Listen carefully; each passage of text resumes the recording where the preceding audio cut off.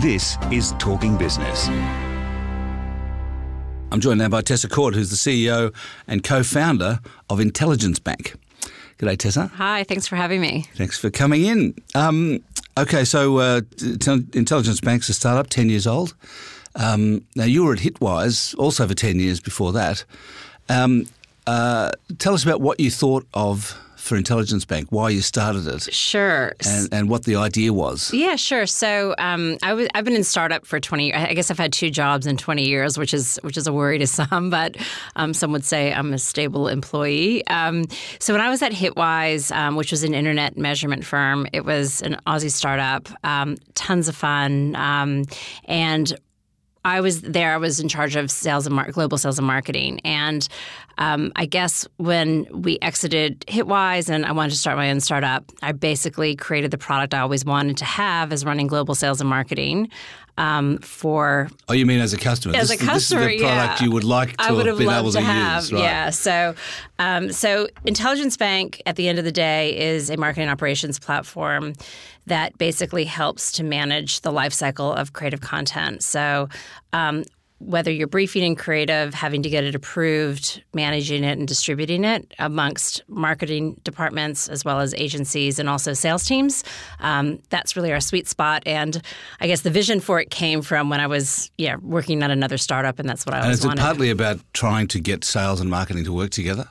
Yeah, there's a bit of that. It's more about how do you create efficiency as well as not get fired and not get sued at the same time. So while we work with any marketing department, it's really about how do you create that velocity of getting lots of work out the door quickly, but then at the same time ensuring that the terms and conditions and the fine print kind of gets into the different ads where it needs to go. Yeah, and so as the idea had to evolve, I mean, were you right in your thinking 10 years ago? Well, it's really funny. When we go back to look at the original business plan, it's actually the same tools and features that we have. Kind of how we've positioned it over time has changed and has evolved. And obviously, working with big clients, providing their feedback, that helps to shape the market and to shape the product. But at the end of the day, it's kind of the same product we invented. And has it always been software as a service? Because that sort of idea has been more recent, it seems to me, than 10 years ago. Yeah, it always has. I mean, we have a couple of one-off implementations, but we tend to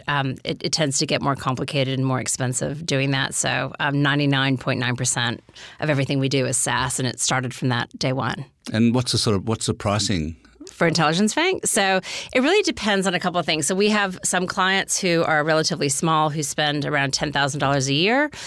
We have other clients who are in 6- and 7-figure deals, depending on the extent of their implementation. So pricing kind of goes around by the number of users you have, the number of modules, and also the number of services. So some clients... I know that there's kind of few tiers. You've got 3 main tiers. Yeah, that's right. That's right. And as you go up the tiers, you retain all the previous tier. Yeah, that's right. That's right. So I'm interested in Hitwise because the interesting thing about Hitwise is that it was a fantastic idea in 1997 when I think it was Adrian Giles and Andrew Barlow started it, which was to measure, as you say, measure the internet. Measure the internet, right? And they sold it for $240 million to Experian. Yes. But then Experian sold it a few years later for $47 million. Right? Yes. So it seemed to me that Hitwise kind of had its day, right? It was good for a while, but then everyone started doing it, or Facebook did. I think there's a bit of there's a couple of issues with that. So I think the first thing is that one of the reasons why Hitwise was so successful is that we had search data that nobody else had. So we were able to tell, let's say, a Westpac how people were searching on ANZ, as an example. And so that concept of internet measurement for competitive intelligence around search is really what spurred the business. Yeah. It did have rankings and charting and kind of other things as well, but it was that search data that was kind of the key side of it. And so I guess when we sold in 2000, and I think it was 2008 now, one of the, I guess, the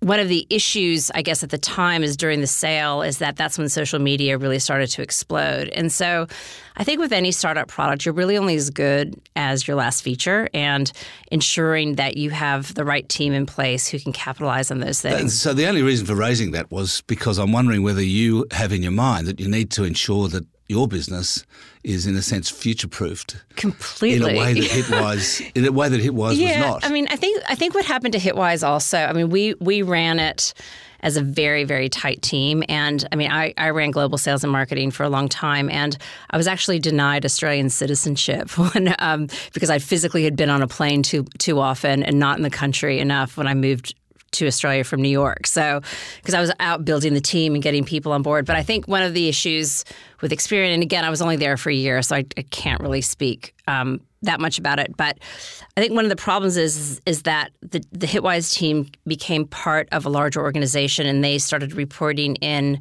to the company on a regional basis. Yeah. So you kind of lose that magic when you're not operating as one, and you start, the guys in the UK reporting to England. And yeah, well, look, I want to talk about Intelligence Bank. And are you keeping the magic? I know that you've had a couple of rounds, capital raising rounds. Yeah.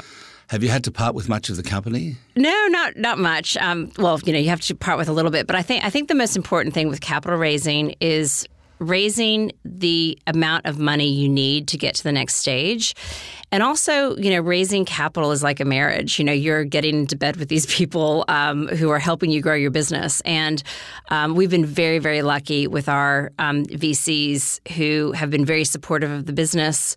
Very supportive of my husband and I, who co-own the business together, and really kind of, we're very transparent in how we operate with them, but they also trust us to make the right decision. And, we treat every dollar we raise from investors as if it were our own. So I think when you have that trust there, then, things can go quite well. But you've been cash flow positive for most of the time. Yeah. So why have you had to raise money? Yeah, to grow fast. So, look, we could kind of continue on and grow, at modest rates, but we're growing at between 50 and 60% year on year. And so to fund that growth and to fund the salespeople you need, and, we've expanded into the U.S. market, which has been really exciting. You need capital and cash flow to make that happen. So really the cash that we do raise is operational cash flow. So it's more about having enough money in the bank so I can sleep at night to make some of these big hires.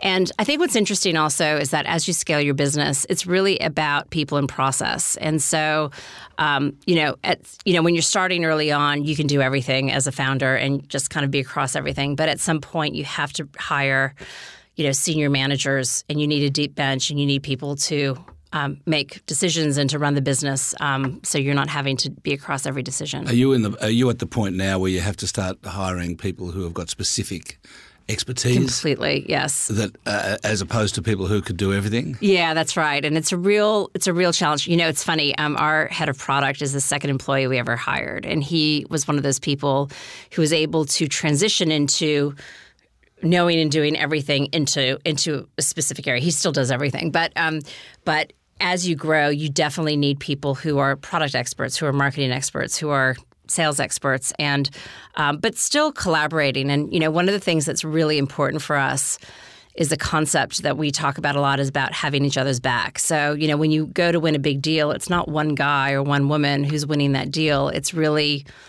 the village around that person who's winning that deal with them. And so that's something that we are pretty cognizant about. And with going to the US, have you sent people over, or have you hired there? Yeah, we've done a mix. So it's really funny in hindsight. I was really bullish about the U.S., obviously being American. I was like, yeah, I've got this. I know everyone over there. It's no problem. But it's really hard to launch in the U.S. for a couple of reasons. The first issue with it is that the U.S. is huge. So it's huge and it's expensive. And so let's say you go to a trade show in Ohio, you meet all these people. Yeah, they want to buy. It's a great deal.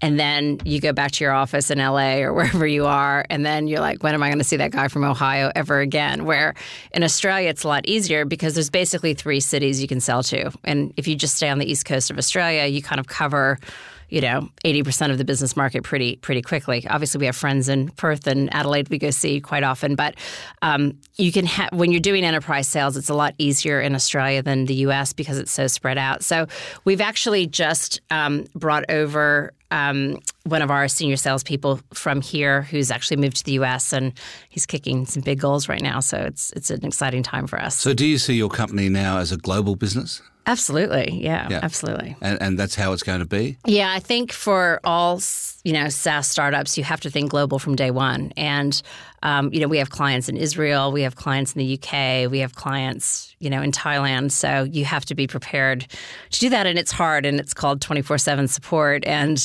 making sure you're there for your customers. And what's the exit plan? Do you have one? Not really. I mean, our exit plan is to keep growing. So it's for me, even though I've been in it for 10 years, every year just gets more fun because it's the puzzle and the challenge becomes bigger and bigger. And so for us, it's about how do we grow faster and how do we get better channels of distribution, especially in the U.S. Interesting to talk to you, Tessa. Thanks. Yeah, great. Thanks for having me. I've been talking to Tessa Court, who's the CEO and co-founder of Intelligence Bank.